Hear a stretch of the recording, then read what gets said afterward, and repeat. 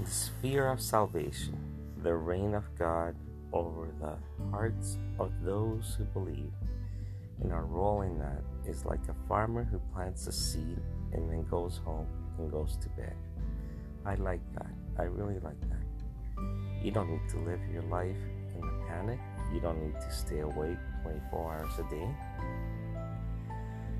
Plant the seeds and go to bed. You're not responsible for what happens. That's the wonder of it all.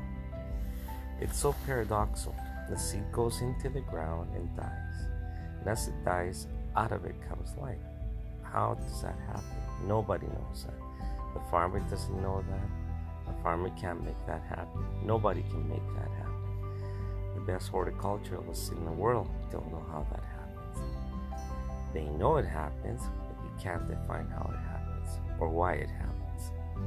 Out of this dying seed comes life, a huge crop. That's the wonder of the gospel. Hidden in those simple gospel truths is the power of life, and it breaks out while we sleep. Look, all I can do is tell the truth. All I can do is speak the truth. I can't take care of its results. I can't give life. It's mysterious. Just like to the farmer, to us, the only human act is to plant the seed and wait. Go to sleep. It's all God's word. 1 Corinthians 3 says, God gives the increase. Life and growth is a divine operation. Ye must be born from above. John 3. Not of the will of men, not of the will of the flesh. John 1:12. But of God. Listen to it this way. No human being contributes to the regeneration, conversion, justification, salvation process. All we can do is tell the truth. And the seed is potent. The gospel is the power of God unto salvation. Romans 1. The soil, when prepared by God, will receive it. And once God makes it grow, I love this part of the little parable.